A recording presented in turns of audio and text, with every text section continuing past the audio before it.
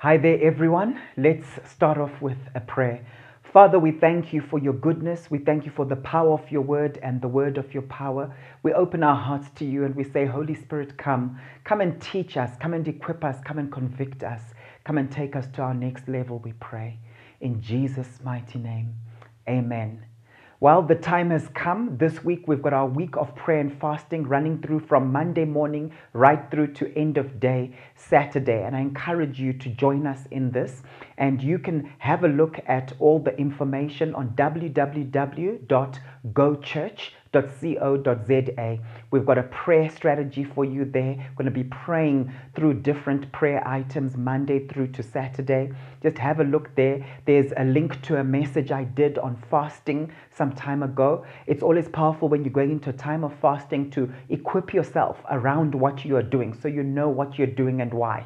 And we've got some fasting guidelines there also for you. So join us in this time as you sow and as you water others in prayer.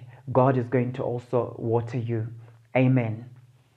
Well, we're continuing with our series about getting things done. And I've been saying to you for the last few weeks, that we need to place a premium on getting things done. And one of the big enemies we have when it comes to getting things done is laziness. It's laziness. And many times when we're going through tough times as a society, globally, you know, with this pandemic, it's so easy to be paralyzed by fear and to end up in a place of inactivity.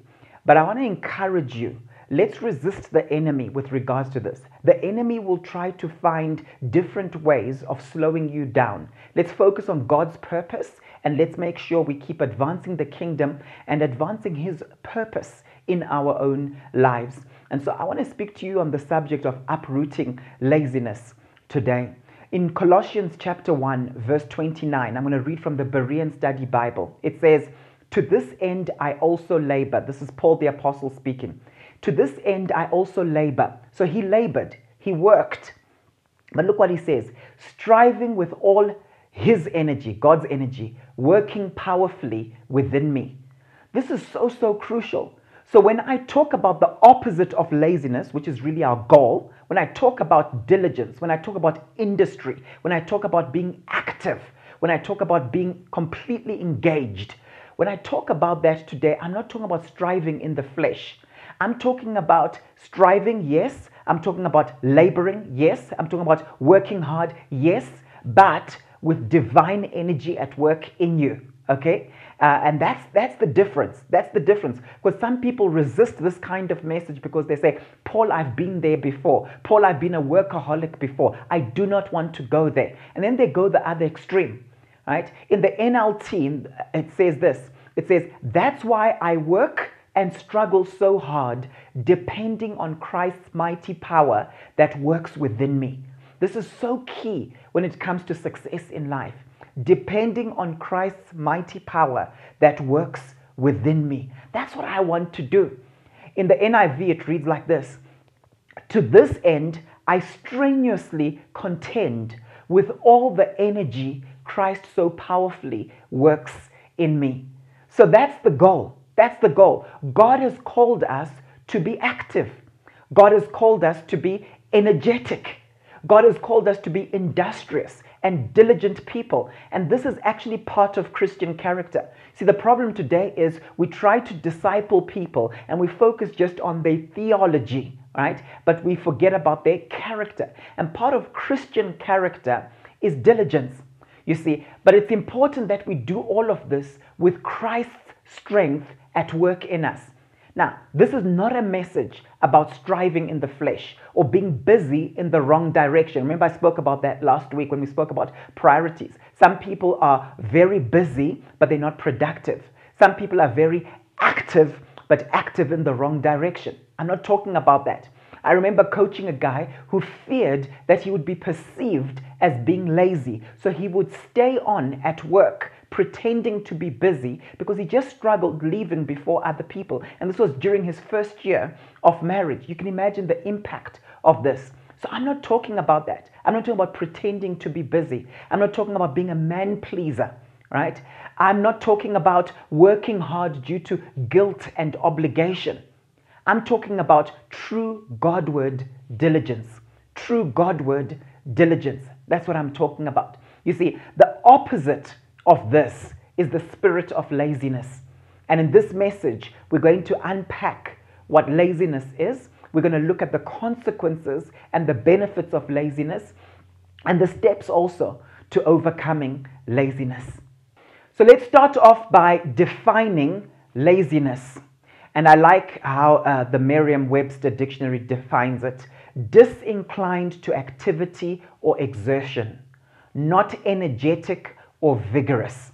In the Hebrew lexicon, some of the words that are used are words like slothful, idle, or being a sluggard. That's basically being a lazy person.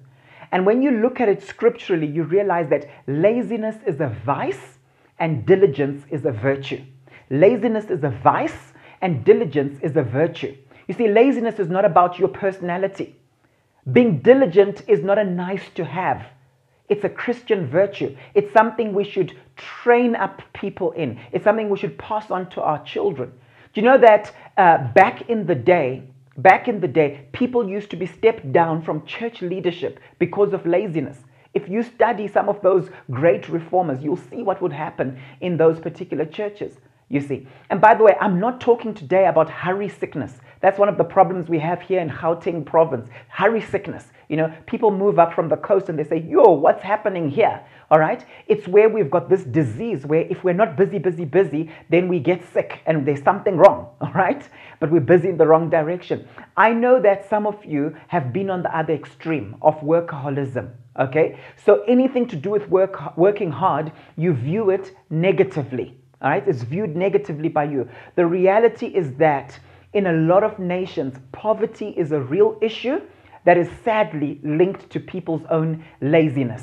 Okay, we see two people from the same community. One develops themselves, they work hard and they become successful, whilst the other one gets into crime because they're impatient, they're envious, and they're lazy. And I'm speaking from experience, not my personal experience, but experience like I've spoken to a former gangster. And he said, you know what, when we would do these heists and when we would do this and we would do that, one of the reasons we did it is, number one, we saw our uncles doing it and we saw the money that they made. They're not criminals anymore, but we saw what they did. And we also wanted to have what they had. We wanted to also drive those fancy vehicles and we wanted it now. So I said, oh, impatience, yes. Oh, envy, yes. And then he says, and Paul, who wants to get up every morning and go to work at 7 o'clock in the morning? No one wants to do that. So I said, laziness. Yes, he confirmed that. Okay. I've seen that laziness is something that is passed on to the next generation. I've seen it. We can create a culture of laziness. We can create a culture of laziness. Okay, because laziness is actually a habit. Have you noticed that when your kids are on holiday, what happens? They're on holiday and they get more and more tired and lethargic. They don't feel like doing this. They don't feel like doing that. And the moment school starts again, what happens?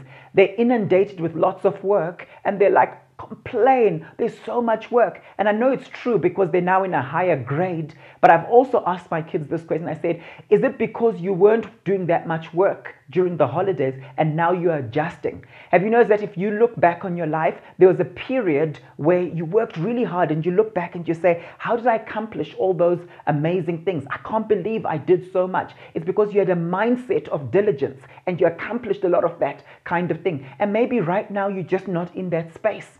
So I believe that diligence is both a virtue and a mindset. You get into this mode where you say, I want to focus, I want to be full of vigor, and I want to achieve these results. It's a mode you get yourself into. It's a mode you get yourself into. And we have seasons like that. I'm telling you right now, the early church was ruthless with regards to how to treat lazy people. In 2 Thessalonians chapter 3, verses 6 through to 10, it says, in the name of the Lord Jesus Christ, we command you. Now that's quite major. He didn't just say we command you, right? He says, in the name of the Lord Jesus Christ, we command you. It wasn't a suggestion, right? It says, brothers and sisters, to keep away from every believer who is idle and disruptive and does not live according to the teaching you receive from us. I find it very interesting how in a lot of churches we teach that keep away from this type of person, keep away from that type of person. But how often do you hear it being said, keep away from a person who's idle? I'll tell you why. Because laziness is infectious. Laziness is infectious. If you hang around lazy people, you often will become lazy. You'll catch that habit, okay? If you hang around diligent people, it's infectious. It's infectious. I remember when we would go to my rural home for holidays, right, in the Eastern Highlands of Zimbabwe, and we would go there every holiday. My grandmother was really, she was a workhorse, you know. It wasn't like those holidays where it's like, hey, just chill and just play. She's like, are you guys going out to the fields? Are you guys doing this? Are you guys doing that? You know, I remember one time I was sitting down, I'd been out in the fields and I was just taking a break and I was sitting in the lounge and I was like just wiping my glasses. I used to wear glasses growing up. I was wiping my glasses and she really dissed me just for sitting, not doing anything, wiping my glasses. It's quite funny when I think back to it. But the point I'm making is when I look at the people in my dad's family and his siblings, they're all extremely diligent. They grew up under that kind of environment. And I'm telling you now, parents, how you are, the culture you create, you will either breed children who are diligent, who are productive with their use of time, or children who are lazy and who will not prosper because of that. Okay, so this is so important. It's infectious. It says, keep away from every believer who is idle and disruptive and does not live according to the teaching you received from us. For you yourselves know how you ought to follow our example. Okay, what was Paul and his team like? We were not idle when we were with you. So again, he uses the example of being idle. You can see that's the primary theme here. We were not idle when we were with you, nor did we eat anyone's food without paying for it. Okay, so they didn't take advantage of people. On the contrary, we worked night and day, laboring and toiling so that we would not be a burden to any of you. We did this not because we do not have the right to such help, but in order to offer ourselves as a model for you to imitate. In other words, diligence is something people can imitate. But you see, we have to have role models if people are going to imitate it. Okay? For even when we were with you, we gave you this rule.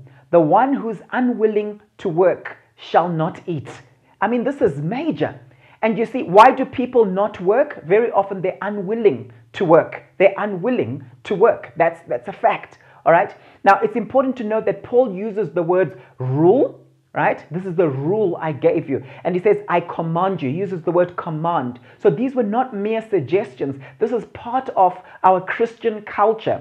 And it's so important that we recreate this in the church context today, that we are hardworking people. He was so intentional about modeling this behavior to them, right? So that they had something to follow, something to copy.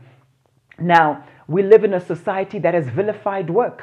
You know, that has vilified work, that has made work seem like, oh, you're doing that. Why are you working so hard? All right. Many people are criminals today because of laziness. I've mentioned that earlier on. In Genesis 2, verse 15, it says, the Lord God took the man and put him in the Garden of Eden to work it and take care of it. So in this scripture, we see that work came before the fall of man.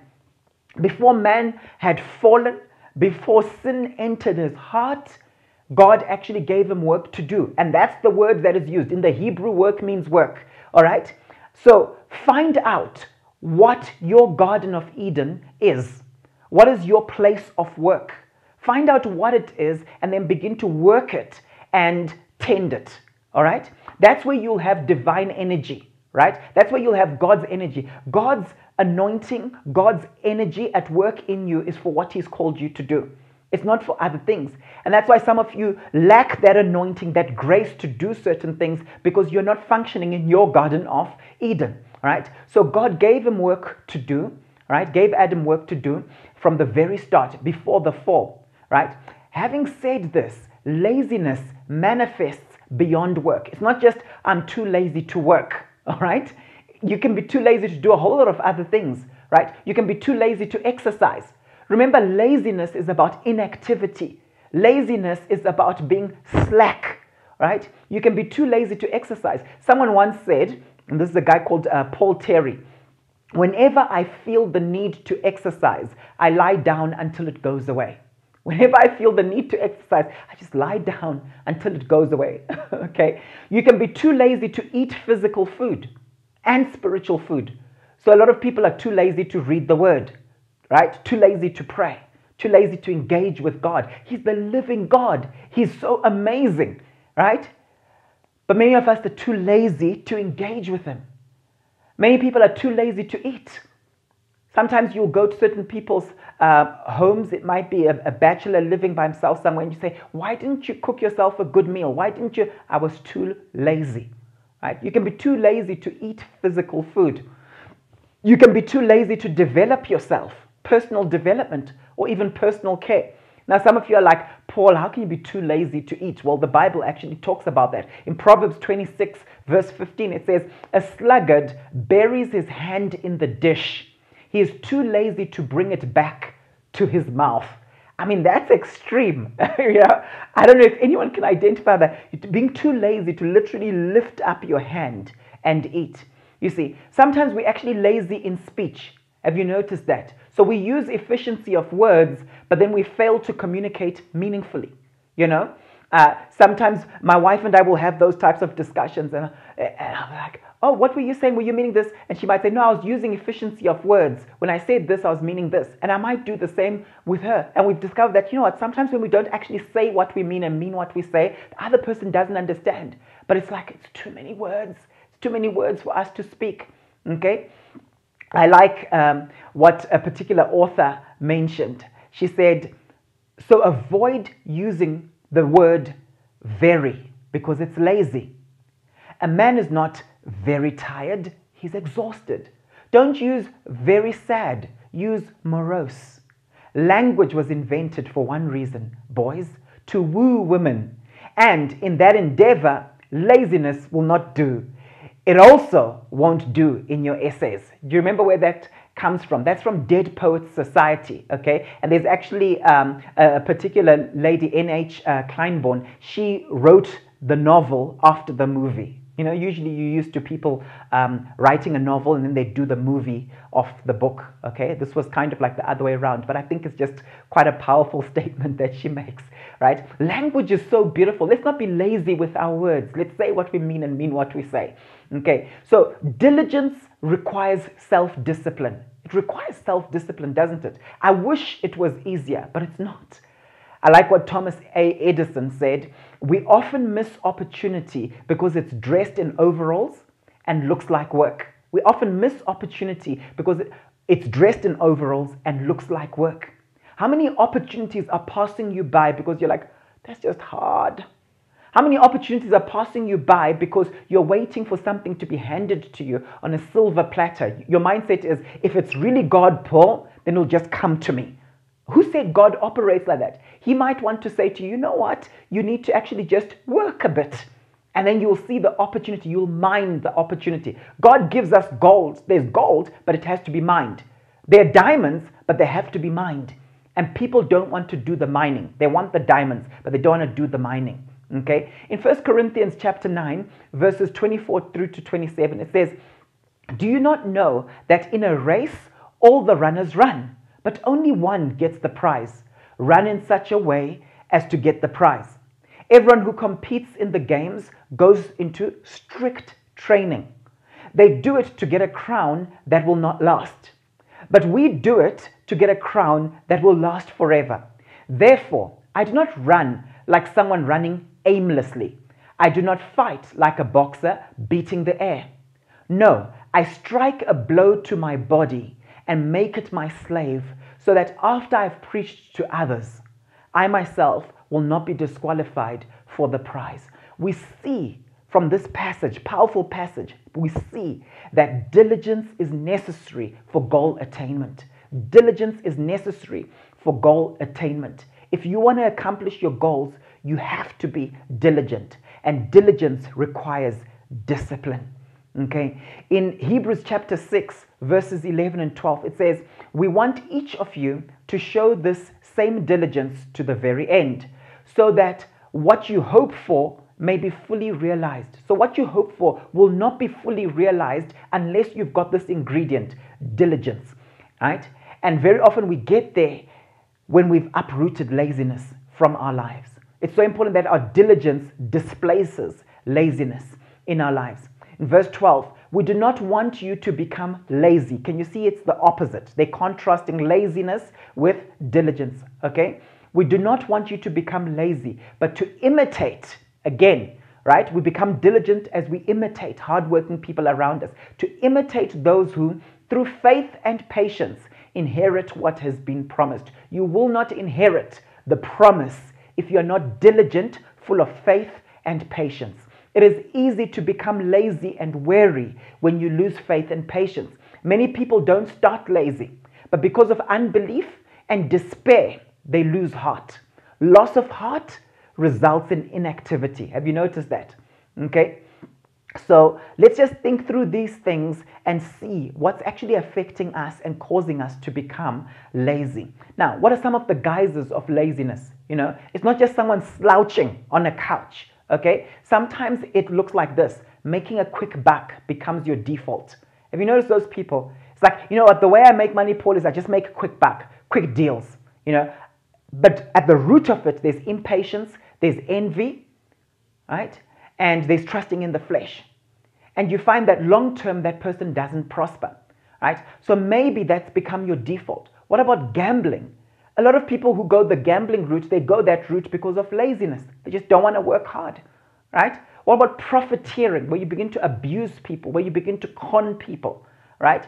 You know that back in the day, I'm talking about 1800s, people would be stepped down from church eldership because of things like profiteering, because of things like greed. I'm telling you factual stuff where it would be said this person was stepped down because they were greedy and they were profiteering, right?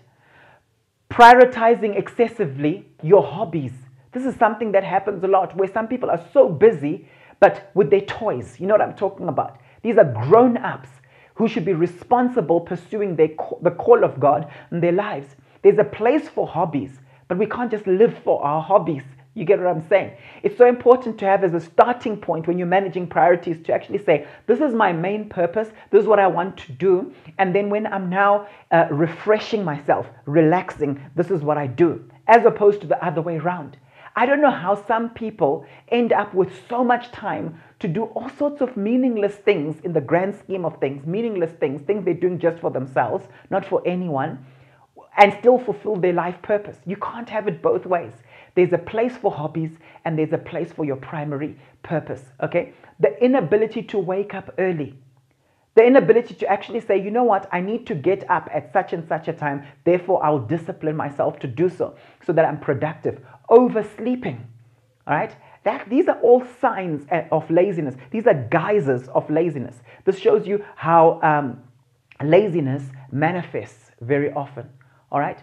I want to give you some steps today, some steps in overcoming laziness. What are some of the steps you go through? The first thing to do is set specific goals. Set specific goals. We'll talk about goal setting at some stage, but it's so important to have specific goals. It's important to have plans and goals. To plan is to prepare the details beforehand. A goal is a dream with a deadline.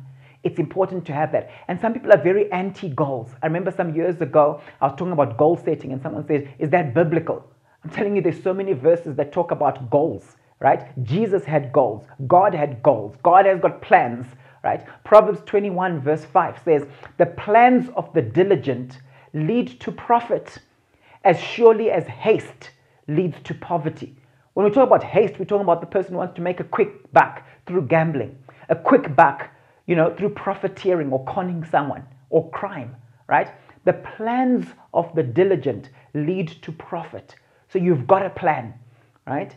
In the book of Psalms 20 verse 4, may he give you the desire of your heart and make all your plans succeed. That's one of the blessings that, Lord, the things I've planned, you can help me to make them succeed. One of the things I've learned is that aimlessness results in demotivation, which produces laziness. You see, lazy people often have no goals that they're committed to. If you don't have a plan or a goal, you will always be on someone else's schedule. Have you noticed that? You will be part of their plans, not your own. Often if you ask a lazy person about his dreams, about his vision and action plan, he struggles to give you an answer. There is nothing wrong with binge watching TV series once in a while. When you just want to veg out, when you're feeling tired. But when that's your default, it's usually because you've got no goals. You've got no goals for the weekend in terms of doing something productive. Okay? You've got no real goals that you're committed to. So you're a grown man, but you're living like a juvenile. Right? I don't know how people find time. I honestly don't know how people find time to do certain things. Time is limited. And when you've got a full purpose and plan from God for your life, you will see that time is a limited resource. And you've only got a limited amount of time to do things that don't impact eternity. Okay? Time is limited. And what I've realized is that lazy people often have no sense of urgency. They often have no sense of urgency. Right? There will always be things competing with these goals that you have. So have self-conversations with yourself, self-conversations through your priority ladder. To actually say, you know what, I feel like doing A, but I can't do it until I've first done B, because B is a priority. You see, I need to work first before I play. Simple as that. When you live a life that's driven by eternity, you focused on things that have eternal value, things that have impact, things that are important. And then with the time that's left over, you do other things. And I'm going to talk about that in a while. Right? So don't stress out and think, oh, what about my fun? We'll talk about that. So that's the first thing. Make sure you've got goals that are aligned with your life purpose. The second thing is be straightened towards God in everything. Be straightened toward God in everything. There are a lot of people who are not straightened toward God. They're bent toward man. In Colossians 3, I'm going to read verse 17 and then I'm going to read verses 22 to 24. Whatever you do in word or deed, do it all in the name of the Lord Jesus, giving thanks through him to God the Father. Slaves, in all things, obey those who are your masters on earth, not with external service as those who merely please men, but with sincerity of heart, fearing the Lord. Whatever you do, do your work heartily. Do your work heartily, as for the Lord, rather than for men, knowing that from the Lord you will receive the reward of the inheritance. It is the Lord Christ whom you serve. This is one of the most powerful passages in Scripture, I believe. Why? Because it actually shows us how we can be straightened toward God and not bent toward man. And you see, this mindset is so crucial if we want to overcome laziness. What we see in this scripture is, whatever I do, I must do it with all my heart. Whatever I do, it doesn't matter how small it is, I must do it with all my heart. And secondly, we see that I must do it for God. I must do it for God. So I don't change how I do it based on people watching me. You see, there's some people like that. When the cat's away, the mice at play. If you find that you're changeable, you work hard when your boss is watching you. When he's not watching you, you don't work hard. It means you're not doing it for God. You're doing it as a man pleaser, right? I must do it in his name. I must do it in his name, which means that I'm representing him. When you do something in someone's name, you're representing that person. Would Christ do it this way? This is so important. And then fourthly, I must do it giving thanks. That's why the Bible says, do it working heartily, but doing it giving thanks to God through Jesus Christ. This is so important, because that means that I'm not moaning while I'm doing it. I'm cheerful, right? I'm doing it from a grateful heart. I'm doing it giving thanks to the Lord. What is interesting here is this passage of scripture is talking about everything we say and do. It says everything that you say with your mouth and do with your hands, with your feet, all right? Do it for God. That is so powerful when you really meditate on this. So as long as you are doing things bent towards man, you will not try hard when you're upset with that person. It's like, oh, he did this yesterday to me. He was horrible to me, so I'm not going to do this great for him, right? That's what actually ends up happening. You become changeable because God isn't your ultimate boss, right? So in my busyness, I must still be displaying Christ-likeness. This is so important. When I'm doing things in the name of Christ, I'm doing them with the character of Christ. You see, there's some people who are very hardworking, right? But no one wants to work with them, right? They're busy and they're even productive, but they're not Christ-like. They're very proud about how productive they are, but you don't want to be near them when they're working hard. You just want to be around them when they're doing social things and so on. But the moment they're in work mode, and that's the excuse they give, some people work hard, but when they're busy, they change. They say, no, but I was in work mode, you must understand. Some pastors even talk about ministry mode. No, but I'm ministry mode, so you must understand. But we can still be gentle. Jesus doesn't say, oh, stop being gentle when you're now in ministry mode, and everyone must just understand. So we must make sure. I know there are times when we must be focused. I know there are times when people mustn't be too sensitive. I get that. But we must make sure that we don't get into the flesh when we are busy. We must still be pleasant, you see. So sadly, some people are only engaged in their work when someone else is watching. Is that you? You see, it's important to see your work as worship unto God. In Ecclesiastes 9, verse 10, it says, whatever your hands find to do, do it with all your might. For in the realm of the dead where you are going, there is neither working, nor planning, nor knowledge, nor wisdom. So we are called to work with all our might. And this speaks of engagement. And I've shared with you before the 3 pillars of engagement. It's dedication, it's vigor, and vigor is often linked to our health. If you are consistently eating high glycemic foods and so on, you're experiencing that sugar low, sugar highs, sugar low, etc. And it's difficult to work with vigor. You're that person who's always on a permanent personal go slow. Okay? It also speaks of absorption, where you're fully engaged in what you're doing, fully absorbed in what you're doing, you see. And the key here is present your body as a living sacrifice to God and allow Him to use you in this particular way. So we are called to do this even in the small tasks. In Luke chapter 16, verse 10, it says, whoever can be trusted with very little can also be trusted with much. And whoever is dishonest with very little will also be dishonest with much.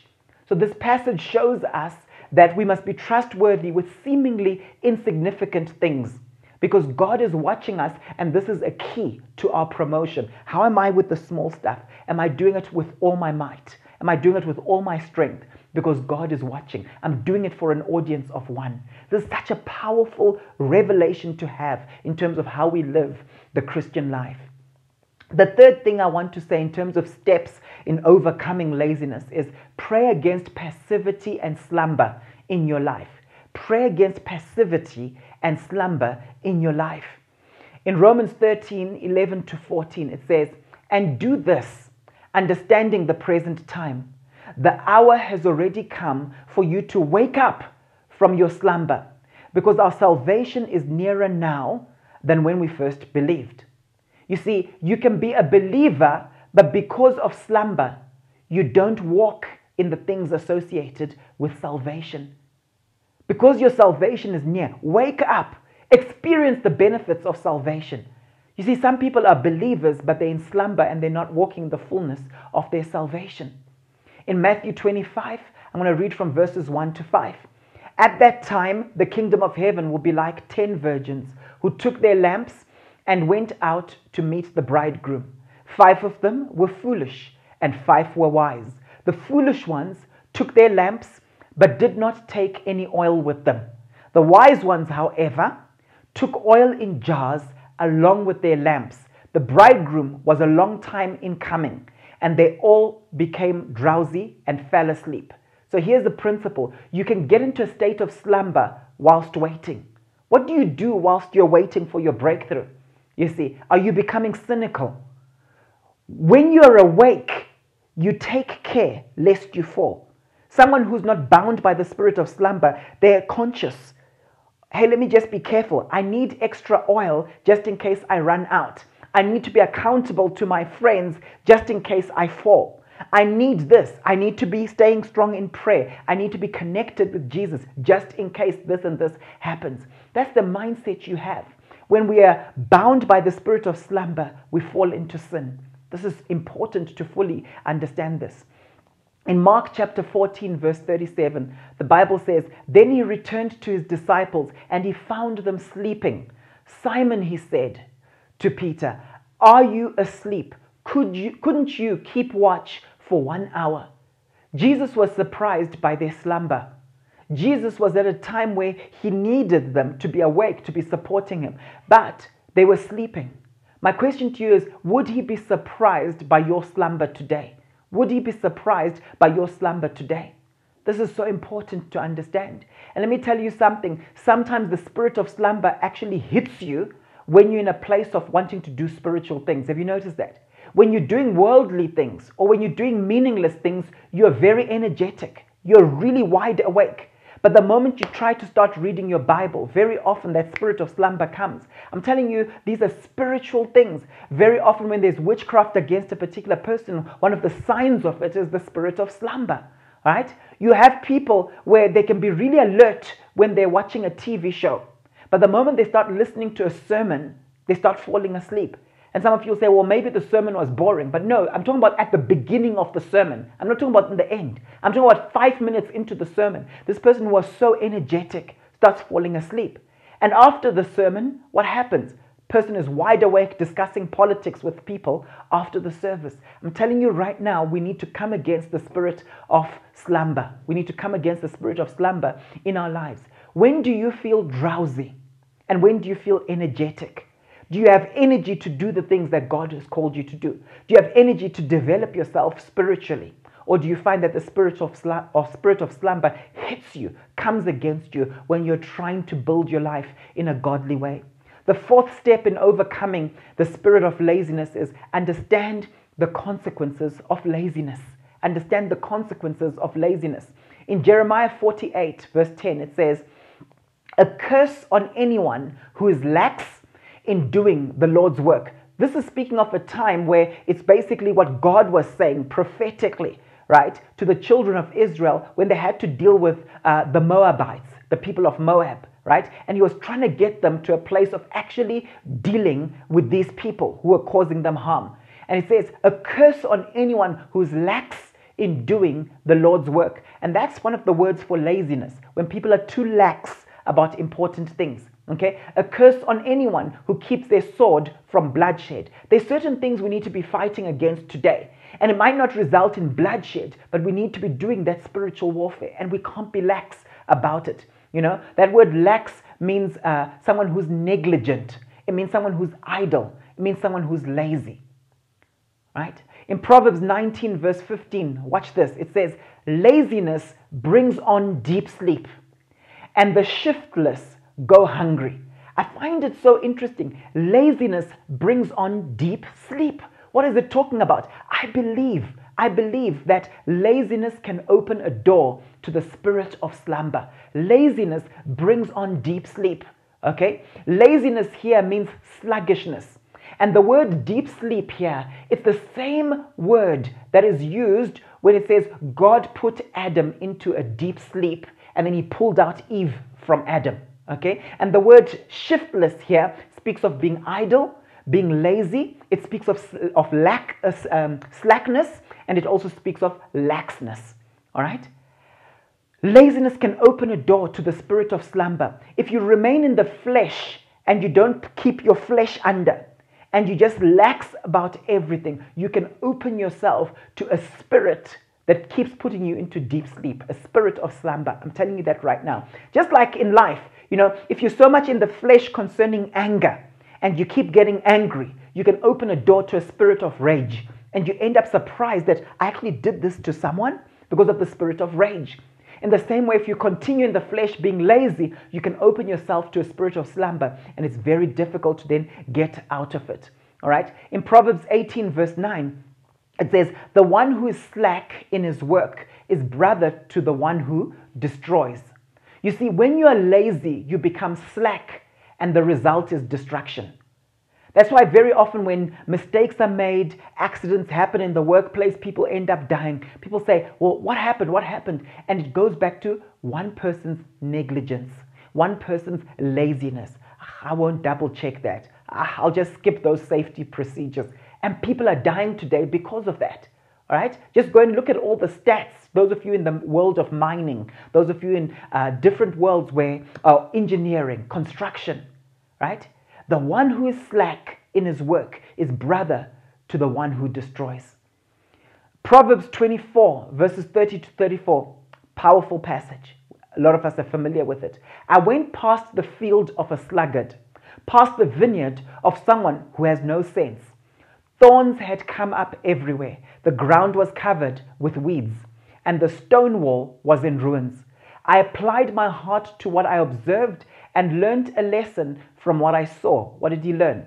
A little sleep, a little slumber, a little folding of the hands to rest, and poverty will come on you like a thief, and scarcity like an armed man. Some translations say scarcity like a bandit. I want to ask you a question. What aspects of your life are in ruins or full of weeds because of your laziness, because of your slackness, because of your passivity?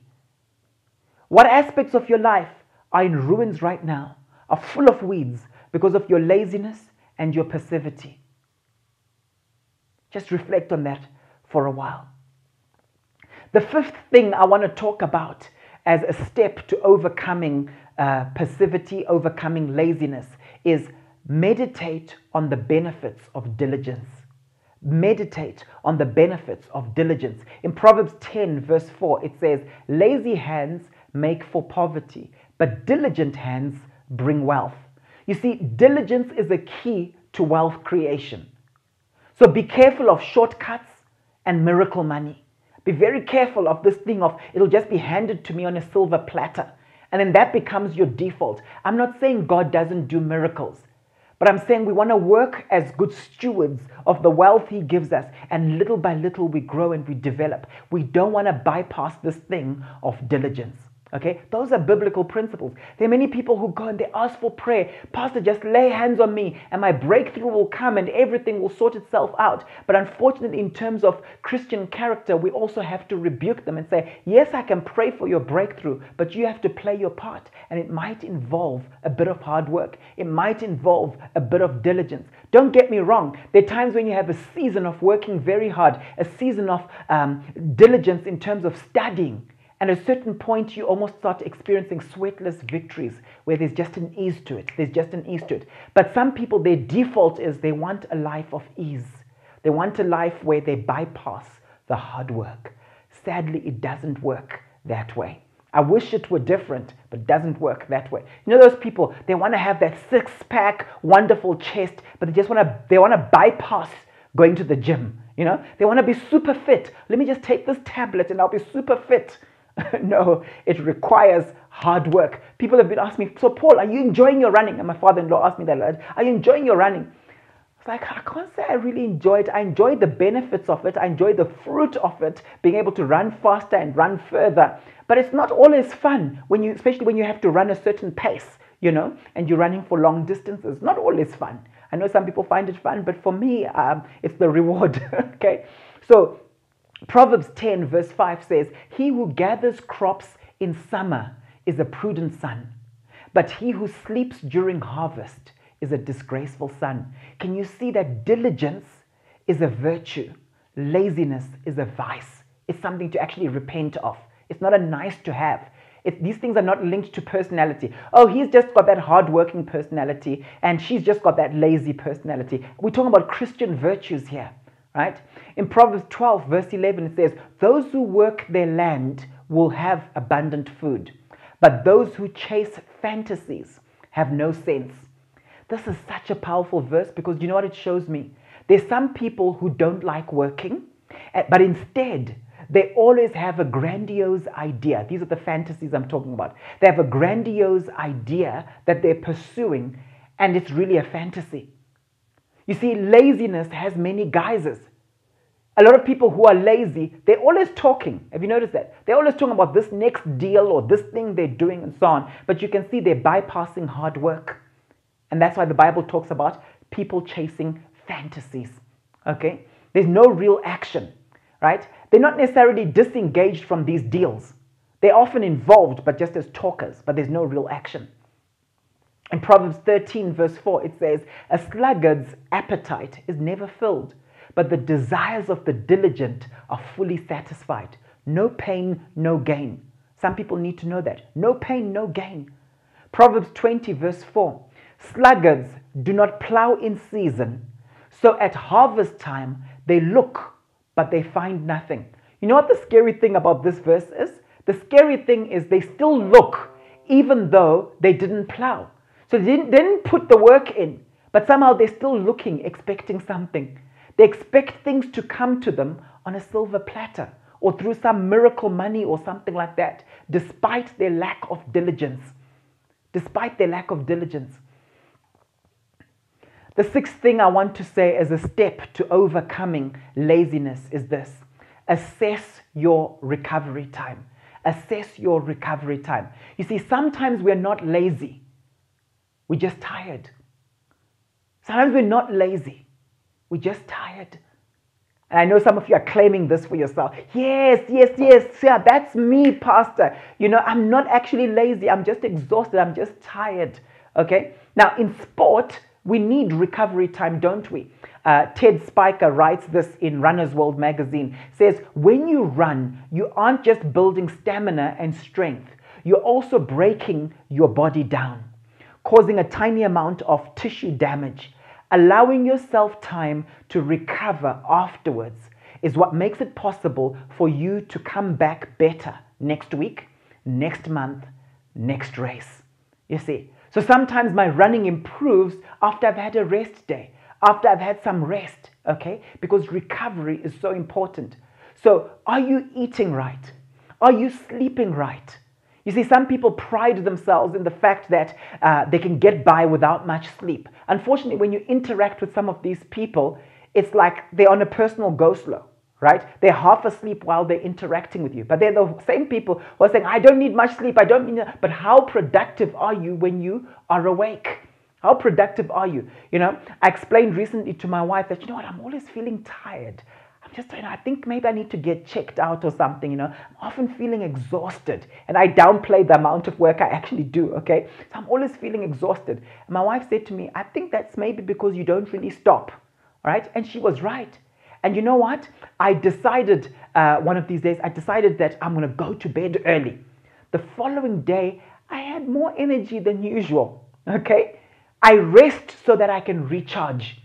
We rest so that we can recharge. You see, getting up early helps, but make sure you also go to bed early. Some people, when they set goals for the new year, you hear them saying things like, yeah, I'm going to wake up at this time and so on, but they don't redefine their bedtime. They don't redefine their bedtime, right? In order to wake up early, you need to go to bed early, and you need to make sure you've got adequate sleep. And this is all throughout Scripture, by the way. In Psalm 127, verse 2, it says, in vain you rise early and stay up late, toiling for food to eat, for he grants sleep to those he loves. One of the signs that God loves us is he gives us sleep. Sometimes I had to help people who struggle with their sleep, insomnia. And sometimes they have to actually claim this scripture that, Lord, you say in your word that you grant sleep to those you love. I know you love me, so I thank you, Father, that you grant sleep to me. You give me sleep. It's so important. So many things happen to your physical body when you're sleeping. We need recovery time so that we've got energy to do what God has called us to do. Some of you are struggling with fatigue right now, but it's because of your sleep pattern. Okay, in Mark chapter 6, verse 31, it says, then, because so many people were coming and going, that they did not even have a chance to eat, he said to them, come with me by yourselves to a quiet place and get some rest. Okay, I know some people don't like the word retreat, but that's really what's happening here. When you go and you're by yourself in a quiet place, away from everyone else, you're retreating, and you're getting some rest so that you can build yourself up to be effective for the next number of days. Okay?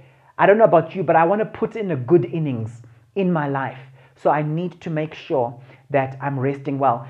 In Exodus 34, verse 21, it says, 6 days you shall labor, but on the 7th day you shall rest. Even during the plowing season and harvest, You must rest. Who created us? God did. Who created the Sabbath? Well, it was created for us, not us for the Sabbath, but it was created for us because God knew. He put these laws in place because He knows what our bodies need, and He knows our tendency to get addicted to our work and to not press pause. All right? And what I find interesting is He doesn't say, just wait for that annual holiday, then you will rest. It says, even during the plowing season, even during harvest. In other words, during the busy times, we must find a way of filling up and topping up each week, not after 3 months. You see, some people have this mindset of my work-rest balance, Paul, is a bit different. You know, I work night and day for a number of months, then I have that long fishing holiday. Doesn't work that way. God knows how your body works. He knows what you need, all right? In Exodus 23, verse 12, it says, 6 days do your work, but on the 7th day do not work, so that your ox and your donkey may rest. So it's also the people around us, the people who help us, right? And so that the slave born in your household and the foreigner living among you may be refreshed. So don't abuse your workers. You need rest, but they also need rest. You don't want to become the type of employer where you just traveling the world all the time, always just relaxed, and you've got these workhorses who never rest. Okay? Now, let me just qualify this by saying this. Some people like talking about the importance of the Sabbath, right? And they forget that the context of this is actually working for 6 days. So I know some of you are getting excited about what I'm talking about here. And you're saying, yes, then I can have this rest. But remember, the context is 6 days you shall labor. That's also a command, right? Right? You shall labor, you shall be productive, you shall be diligent, working for the Lord, doing great things for God, right? So I just wanted to say that. And it's important to see that this rest is to do with daily sleep and weekly time off. We need to be refreshed so that we can continue to glorify God in our fruitfulness. The Bible says when we're fruitful, God is glorified. Okay. Now, in conclusion, I want to mention this. You know, we often talk about the Proverbs 31 woman, and we talk about her character. But what's so central to her character is her diligence. You see, many people fail to see that one of her underpinning values was that she was diligent and she was industrious. And you see that throughout that passage. You know, the passage says she gets up whilst it is still night, right? She goes about her work vigorously. She had vigor. She was engaged in what she was doing. If we want to be like the Proverbs 31 woman, then we need to probably embrace rising early. We probably need to embrace working vigorously. In Proverbs chapter 31, verses 27 to 29, look at one of the things it says. It says, she watches over the affairs of her household and does not eat the bread of idleness. In other words, she's not lazy. Her children arise. This is the fruit of it. Her children arise and call her blessed. Your children honor you and respect you when they see your diligence. Her husband also, and he praises her. And what does he say? Many women do noble things, but you surpass them all. You surpass them all. I want to encourage us to fully embrace this message. And the process I would like you to go through is to ask God, Lord, have I partaken of the bread of idleness in any aspect of my life? I renounce that. I dispel that. I rebuke the spirit of slumber from my life once and for all. I also want to encourage you to embrace your life purpose. You see, when you are aligned with God's purpose for your life, you've got energy to do what He's called you to do. Some of you feel this lethargy around what you are doing simply because you're not aligned with His purpose. Find out what His purpose is, because there's grace to do what He's called you to do. Not grace for other things, what He's called you to do, and fully embrace that in your life. And then thirdly, I'd like you to just spend time with the Lord and say, Lord, can you show me with your creativity, can you open my eyes to see areas where I'm lazy? Might not be my work. It could be maybe exercise. It could be maybe in cooking and just eating rice. Right. I'm too lazy to get the right food. I'm too lazy to go and replace the fruit that are no longer there in my house. I'm too lazy to get vegetables, so I'll just go for that fast food. It's just easier. Okay? There are many areas in our lives where we become lazy, right? Ask God to show you these things and then work on that discipline of embracing diligence and industry and vigor. It's amazing what you'll see God doing. Let's pray. Father, we open our hearts to you and we say, please, Lord, release the grace for activity in the right direction. Release this grace in our lives. May we be diligent people who model this to the next generation. May we raise up another generation of people who are diligent, Lord God. We come against the crime in our nations, and we pray, Father, that once again diligence will be a virtue that's spoken of and that's taught in our churches. We pray this in Jesus' mighty name. We look forward to you dialing in with us on Zoom throughout the week as we have this week of prayer and fasting. God bless you.